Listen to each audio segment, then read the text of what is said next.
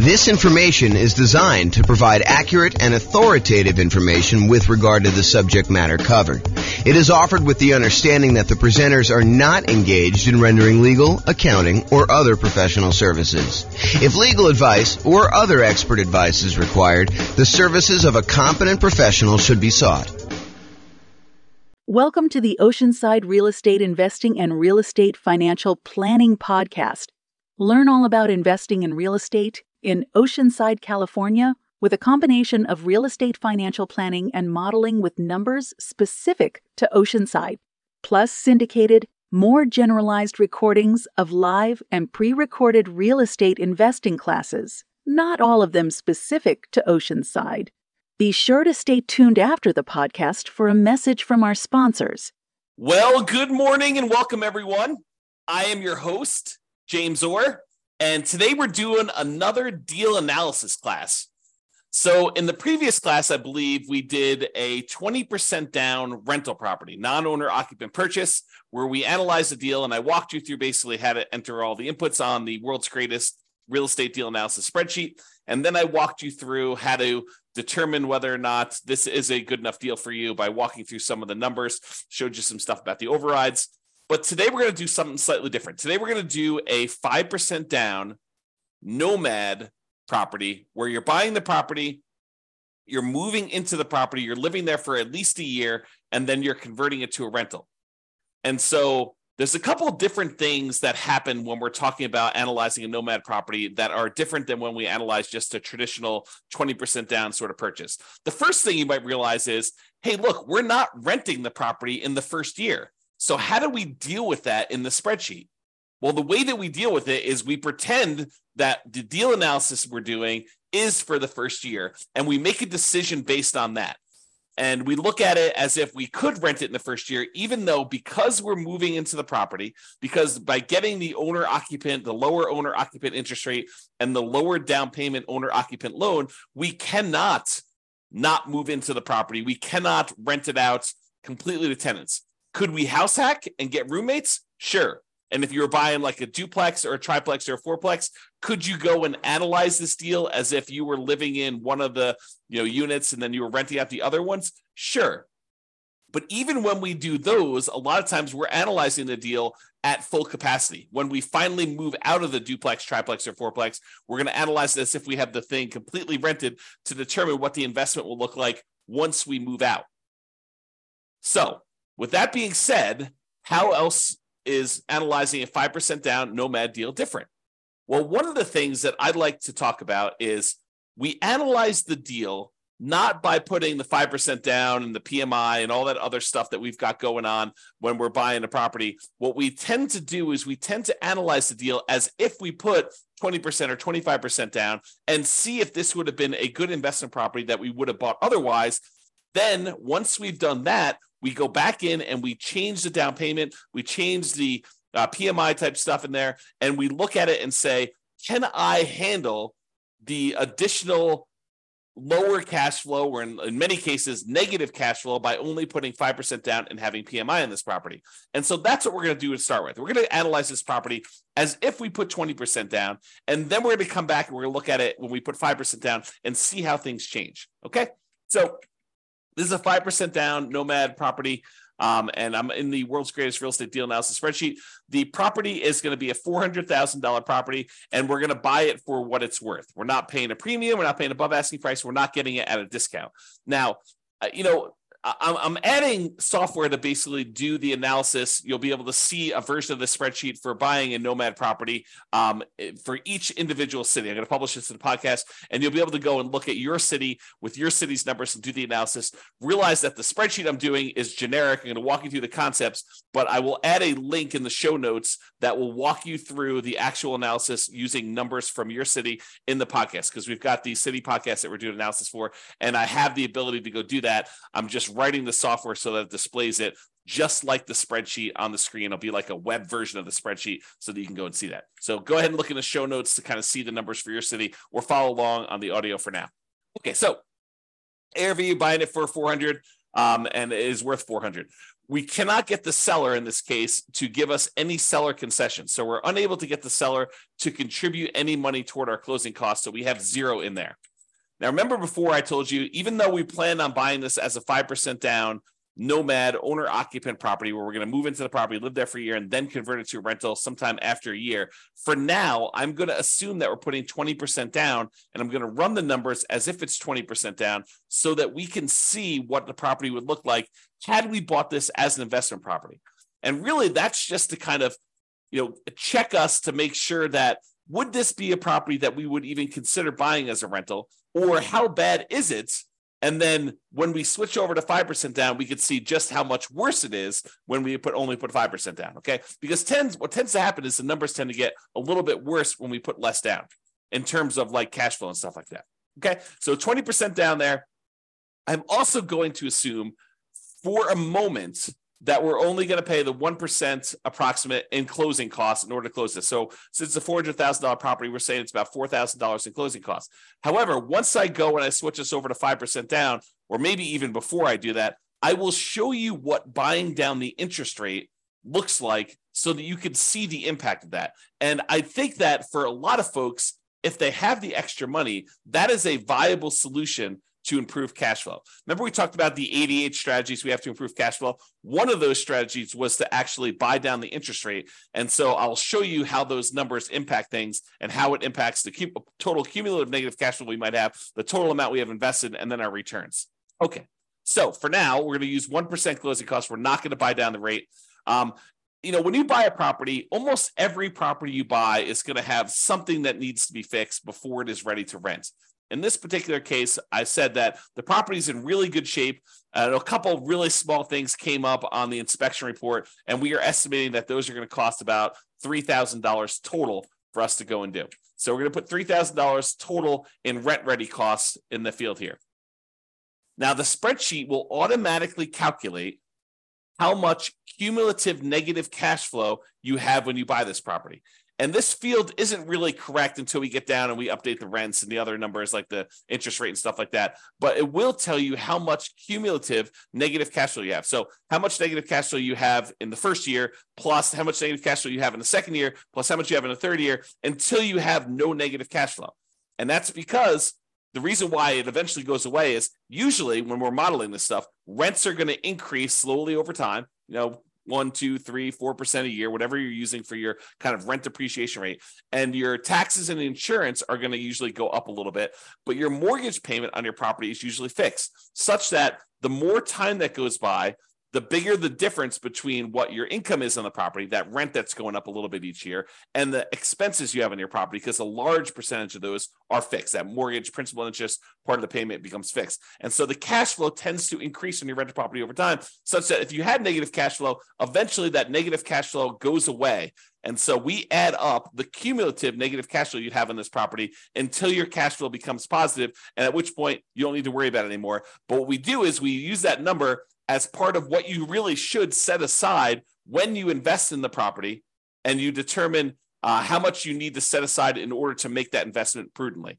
So not only do you need your down payment, not only do you need your closing costs, not only do you need reserves on your property, but in addition to that, in order to make your investment conservative and prudent to make it, then you should also set aside the cumulative negative cash flow that you have on the property. That way you have it. And when you have the negative cash flow with each month or each year, you could just pull from that account knowing that you decided to have negative cash flow instead of putting more down.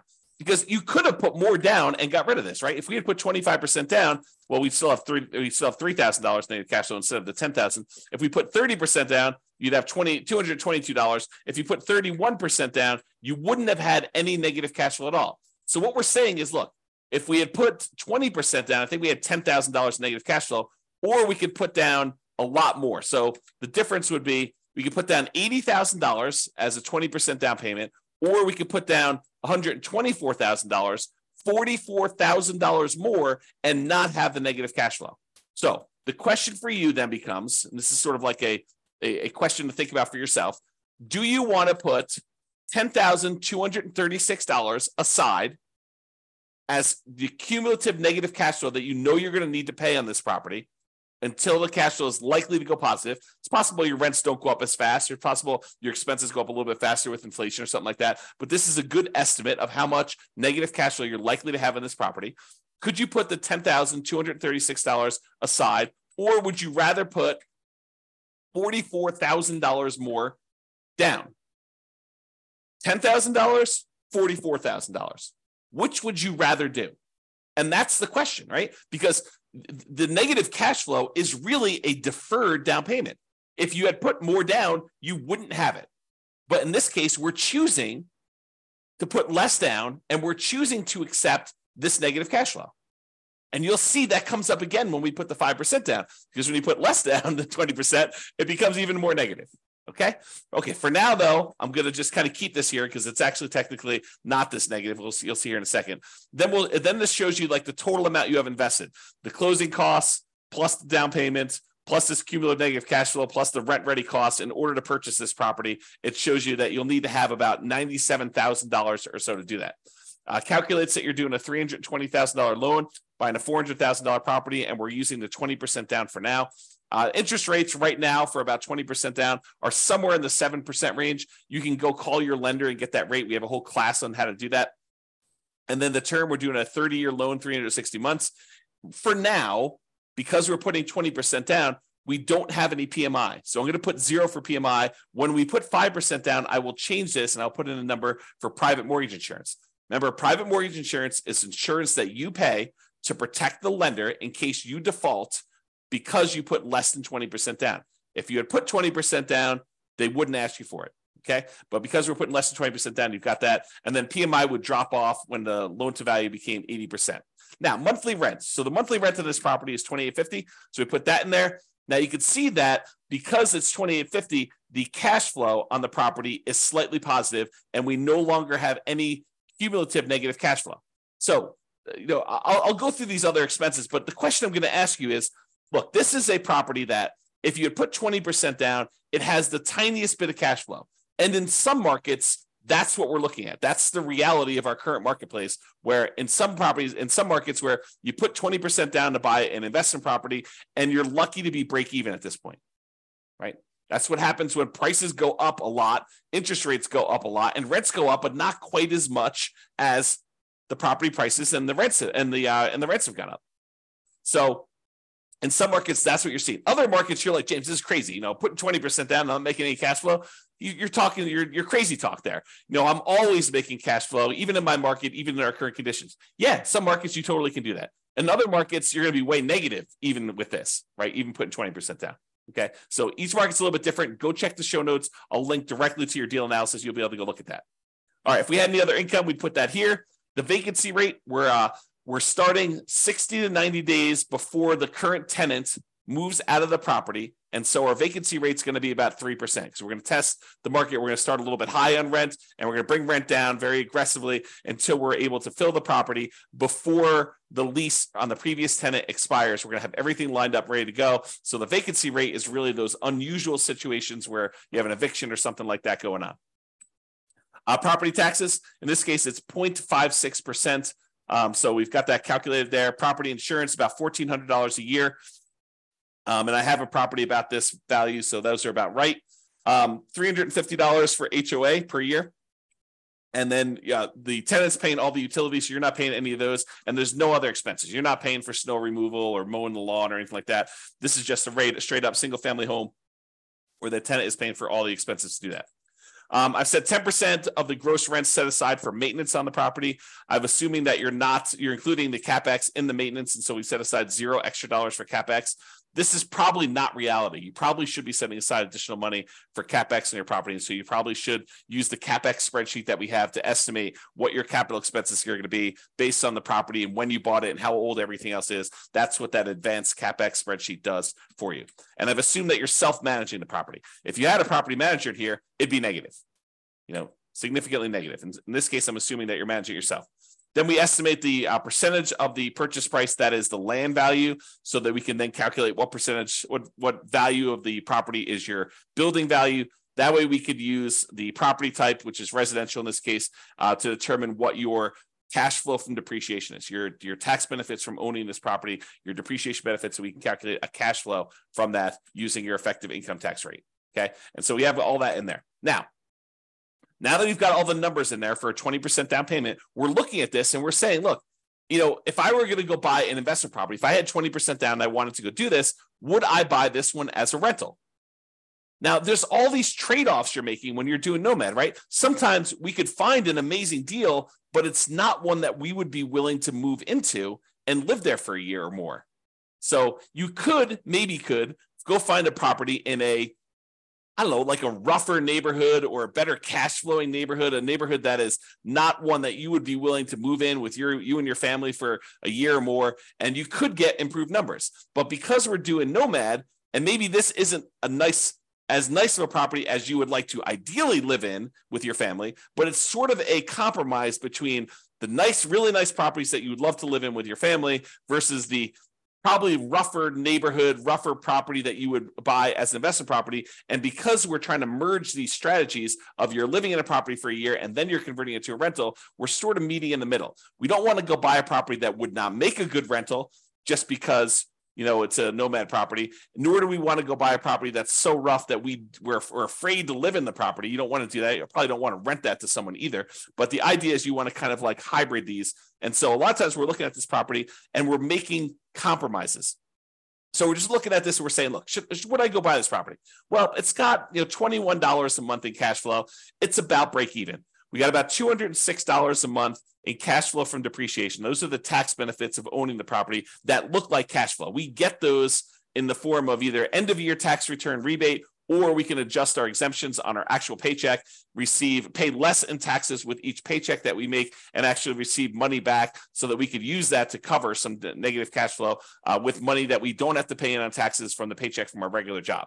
Okay, so you can go and look at that. The total amount of true cash flow, which is really just the sum of this monthly cash flow and the cash flow from depreciation, is $227 a month.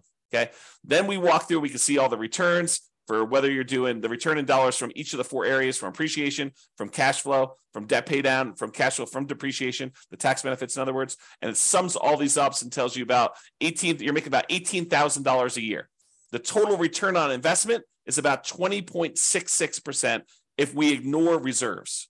So this is like, remember I talked to you in the last class, this is the number that most people, and I'm using this in quotes, they lie about. They tell people that this is their return, but in reality, it's not their return. We really do need to take into account that we had to set aside reserves in order to make this investment. So the reserves need to count in both the amount of money we're making, because you make a little bit of money on your reserves if you set it aside and you're investing it, and also the reserves need to go in the denominator when we calculate your return on investment. So the RID plus R6 is the return in dollars quadrant plus 6 months of reserves, R6.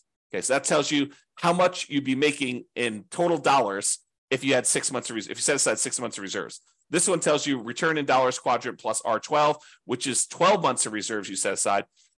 And you can see with the 6 months of reserves, you're making about $18,304. So a little bit of that money is coming from the return on reserves. And then if you put aside 12 months of reserves, it's $20,608. So you could see the total amount increase a little bit more to account for the return you're earning on the reserves. Now, when we look at the dollar amounts, either the $17,974, the $18,304, the $20,608, the returns we're getting with no reserves, 6 months reserves, and 12 months reserves, and we divide by how much we had to invest in order to, buy this property, you can now see the total return on investment when you don't have reserves, when you have 6 months reserves, and when you have 12 months reserves. So when you don't have any reserves, it's 20.66. When you have 6 months of reserves, it's 17.69. And if you have 12 months of reserves, it's 17.18. And you can get a feel for the overall returns you're seeing when you're doing this. So you're looking at this property and you're saying to yourself, okay, would I buy this if I had 20% down? And you've analyzed all the deals in your marketplace and the ones that you would also be willing to move into, which is sort of the criteria for doing Nomad. You're like, yes, this is the best deal that I can find in my marketplace right now with the current market conditions and the current interest rate. And so this is the best that you found. That's the sort of criteria that we have, and it's available. I think I might pursue this. Okay. Now that you've decided that this looks like a good enough deal, it's the best one you've seen, it's the one you're really going to pursue. Now we go and we look at, putting 5% down, and we determine, are we willing to stomach this extra negative cash flow? Are we willing to deal with this? Okay, so now we're going to go through, we're going to make some adjustments. Price is the same, purchase price is the same, still not getting any seller concessions from the seller. However, we're not putting 20% down anymore, we're putting 5% down, okay? So that changes it. Before we were at $80,000 in down payment, now we're only having to come up with $20,000 in down payment. Still have 1% in closing costs, about $4,000. Still have that $3,000 in rent ready costs because we're trying to do the get the property ready to rent, has some repairs that needs to get done. Now our cumulative negative cash flow, before it was I don't know, 10, actually it was zero when we put 20% down because we increased the rent. But when we had the rent lower, it was $10,000, which really isn't relevant here. But in this case, it's $15,000 negative, right? If we had put, let's see when it goes away. We had put 16% down, let's see, 17%, 18%, 19%. Oh, so it's literally at 20% is when it goes away. So if we had put 20% down, we'd put $80,000 down, we wouldn't have any negative cash flow. But in this case, we have $15,000 negative cash flow. So this becomes the question of, would you rather put $80,000 down and have no negative cash flow, or would you rather put $20,000 down and $15,151 in negative cash flow on a property? So it becomes, would you rather have $35,000 invested into the deal, $20,000 upfront and $15,000 set aside in an account to take care of negative cash flow, or would you rather come up with $45,000 more and not have negative cash flow? That is the question as of right now. And so that's part of the decision. Now, cash flow is ugly. In the first year, it looks like negative $378 per month. That's ugly. And even when we take into account the cash flow from depreciation, we're still negative $172 per month. So it's still like we need to deal with that. Now, that's only in the first year. In the second year, you go look at overrides. So you look at this cumulative negative cash flow here. Everything is overridable. That's a word. And so let's look at cumulative negative cash flow. So in the first year, it's about $4,500 in negative cash flow. In the next year, it's about $3,700. In the year after that, it's about $3,000. Then about $2,100 and change. Then about $1,300. Then about $430. By the time you get to year 7, there's no negative cash flow. And this sums up to be $15,151 total. Okay. And so we can go look at that as to how negative cash flow is going to be. And that's just rents going up a little bit, 3% per year. Might rents not go up 3% per year? Absolutely. But we're modeling it like that. And I think this is reasonable. It's a reasonable assumption and much more conservative than not setting aside this number to have cumulative negative cash flow. Okay. So that's why we're doing it this way. So before, when we had 20% down, our total amount that we invested in the deal was $87,000. Now that we're putting 5% down, the total amount we have invested is $42,000, which includes setting aside that money for negative cash flow. So it's less than half, okay, by putting the 5% down, if you think about it that way. All right. So the mortgage amount now, because we're putting 5% down, is $380. Now the mortgage interest rate is not 7% anymore. We're doing owner occupant, and it's probably in that 6.75 to 6.875 range for doing the owner occupant rate now with that. And we've got PMI. And PMI right now, 0.38. 0.038. There we go. So you call up your lender and you'd find out from them how much private mortgage insurance is going to be. Or we just did a class yesterday on all the factors that go into calculating what PMI is. And then we're going to do a class, I think, next week or the week after that on how to actually calculate it using a rate sheet from a private mortgage insurance company. But I went and I looked it up before class today. It's 0.38 for someone with really good credit, doing a 5% down loan, solo. So 0.38% is what we use for that. So it's about $120 a month in negative cash flow on this thing. So now our negative cash flow is a little bit higher than it was before because we changed the interest rate and now we have this PMI. And PMI is a factor in calculating the thing. So these numbers are now, I think before it's like $15,000. Now it's like $18,636. Or if you look over here, negative $467 a month or negative $261 if we take into account the depreciation, cash flow from depreciation. Okay. So we looked at these numbers and we saw all of these things here. Now realize there are several ways to pay PMI, right? We chose in this particular case to pay PMI monthly. We could have said to the lender, hey, Mr. Lender, Mrs. Lender, instead of you actually giving me a monthly rate, why don't you raise the interest rate on the overall mortgage? Give me a credit that you would then use in order to pay the PMI upfront, because you could pay it upfront as one big lump sum as well. Okay. And they may choose to do that. And they say, okay, well, if you do it that way, interest rates are going to be, 7.125, and you won't have this 0.38 at all. It'll be zero. And then you go look at that and you're like, well, that's worse. And this interest rate lasts forever. The PMI only lasts until I get to 80% loan to value, and then it drops off. So actually, I'm not going to do that. I'm going to go back to the way we had it before, 6.875 and 0.38. Or you could go to them and say, hey, can I pay PMI in one upfront lump sum and get rid of this, have it go to zero, and you come up here to closing costs, and let's say it's, let's say it's, another 1.5%. So 2.5% total in closing costs, and then you can get rid of that. And then your cumulative negative cash flow is only 12,860 for the entire time. Okay. And that's because you chose to pay a little bit more in closing costs here instead. All right. So you have to go evaluate which of these three you want to do. Pay upfront in one lump sum, pay monthly, or have the lender raise the interest rate, and you could actually take it in the interest rate, so it'll impact your cash flow, but it won't actually come out as a separate PMI payment. We have an entire class we're planning on doing on that, but for now, I'm going to go back and do 0.038. There we go. Okay. Now, when you go look at this, you're like, hey, look, my cash flow is more negative. My total true cash flow is negative too, negative 261. But a lot of these other numbers, they stayed the same. And when we look at return on investment, they actually improved. We now have a 28.1% overall return on investment using the one where we don't take into account reserves, the lie we tell at cocktail parties.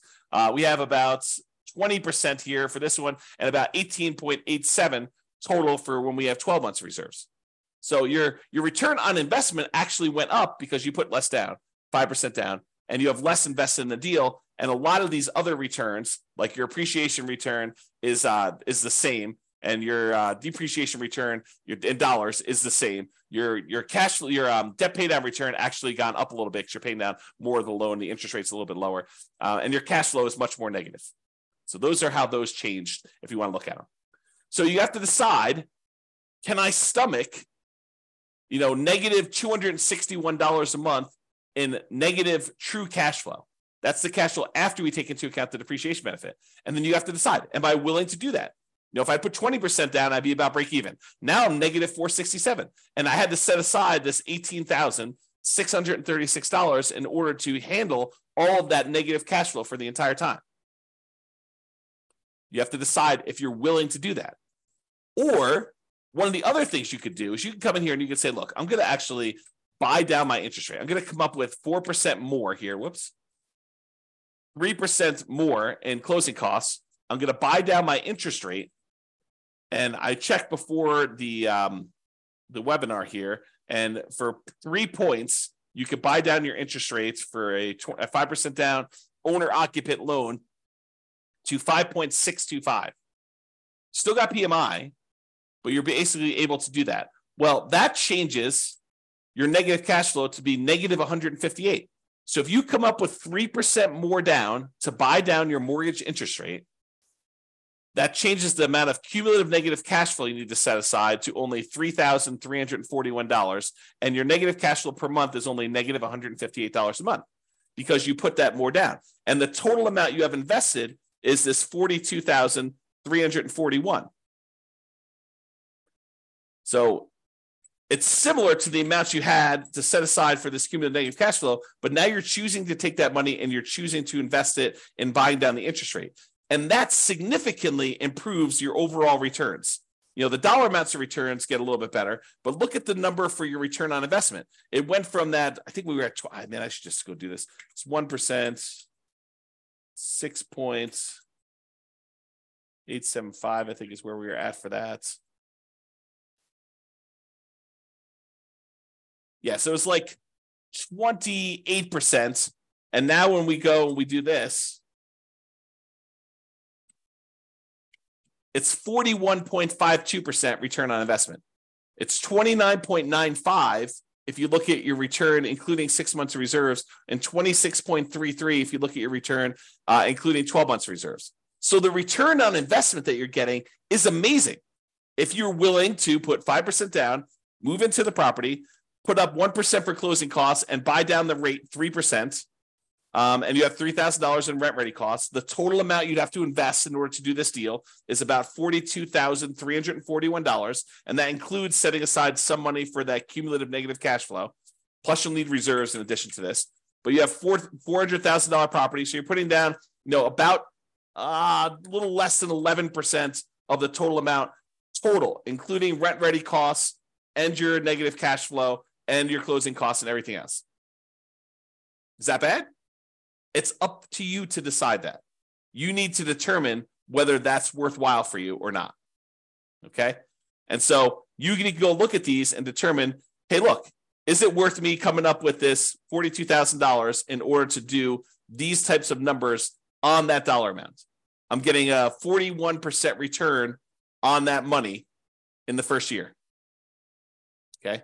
And then you can go evaluate how it looks over time and all your other stuff like your equity and your cost to access your equity and return on true net equity. And you can look at your cap rate on this property or your cash on cash return. Basically the first 3 years you have negative cash on cash return. Then in year 4, it bumps up and you're now at 4.58%. And you can kind of look at all those different things and evaluate whether or not it makes sense for you to do it. And in fact, what's interesting about this one, because you have negative $158 a month in cash flow, but you have $206 a month in this cash flow from depreciation, technically, when you combine the cash flow you're getting from the tax benefits and the cash flow you're getting, the negative cash flow you're getting by buying the property, those two combined are positive. So it's not even really negative if you really think about it in terms of negative cash flow plus the tax benefits you're getting by owning that property. It's actually slightly positive. It's $48 a month positive, which is interesting. I don't know what the rate is. I didn't look it up for doing, buying it down only 2 points, but let's say that's, somewhere between, let's say that's, 6% even. You do that. So it's a little bit more negative. Returns are still pretty good, but they actually went down a little bit. Okay. So you can go evaluate that and see where you should buy stuff down. We have an entire class on buying down your interest rate. We have a totally separate spreadsheet for looking at where you should buy it down to and where it's optimal and how much it costs to do all that. But realize that really what you'll want to do once you get the spreadsheet, you figure out what you think is optimal, is run the numbers. Go put it in here and see how that impacts your cash flow, your negative cash flow, how much cumulative negative cash flow you're going to have and how long that'll last for, and then how your return in dollars looks in year one for, appreciation, cash flow, debt pay down, cash flow depreciation, and your reserves, because you want to look at that. You should need to put reserves in there. And then your return on investment for year 1 or year 2. You can go look at all the different years in the overrides. So you can go look at your overall return on investment. Here's the returns in dollars for each of the years all the way through to year 40, if you want to look at it that way. And then you can look at also your return on equity quadrants after the first year. Because after the first year, we really want to know what the return you're earning on equity is, not necessarily the return you're earning on the amount you had to invest. All right. So that's all I got for you. Hopefully this was helpful in understanding how to analyze a 5% down deal. And, in some markets, these numbers are ugly, right? I mean, if this property was, $500,000, which is probably closer to what we would see in my current marketplace, these are much uglier. Yeah, I mean, you're at like almost negative $900 a month, negative $639 after taking into account the cash flow from depreciation. But you still got decent returns here. This is probably what is this return? You go look over here. It's the return from equity is 28.73.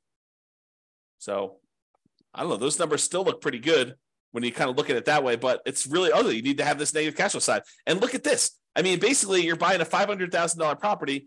You're going to put it when you figure out like the total amount you did. You almost have to put aside, 20% of the property with all the negative cash flow you've got. So you're putting down, almost like a 20% down payment to do it. That's pretty ugly. If you had put 20% down, go back to 1% closing costs, go back up to 7% for the loan amount, yeah, you're almost coming in $139,000 because you have $31,000 even with 20% down to get negative cash flow. So it can get really ugly in other markets when you're trying to do this. You may have to go put, whatever it is, 31% down or 32% down in order to get to the point where you don't have negative cash flow. Yeah, a lot. Yeah, it's probably 38 or 39. Yeah. So a lot of negative cash flow, and that takes a lot to overcome. A lot of deferred down payment from not putting enough down. All right, so that's all I got for you. Hopefully you enjoyed this deal analysis and seeing how it changes when you're analyzing just a regular 20% down deal to now when we're doing 5% down deals. We will continue in this series of analyzing different types of deals. I think I want to do, I don't know if we're going to do free and clear next, buying a property where you're buying it all cash and show you how that looks, or buying a property that's new construction and how some of those things are different. I'm not sure which one I'm going to do next, but I plan to do a whole series of these and cover a wide range of situations so that you can see how we might analyze these different deals. That's all I got for you. Hope everyone has a great day. Bye-bye for now. With home prices up, mortgage interest rates up, and rents up, but not quite enough to counteract the higher prices and interest rates, cash flow on rental properties in Oceanside is harder than ever. Book a call with the Real Estate Financial Planner to apply our proprietary 88 strategies to improve cash flow on your rentals. See the show notes for a link to schedule your call and improve your cash flow today. If you're a real estate agent, lender, or professional in Oceanside that wants to help our real estate investor listeners, consider reaching out to learn about collaboration opportunities with this podcast. We'd love to add more value to our listeners by having you assist our investors buy, sell, and finance their real estate investments. See the show notes to schedule a call to discuss collaboration opportunities.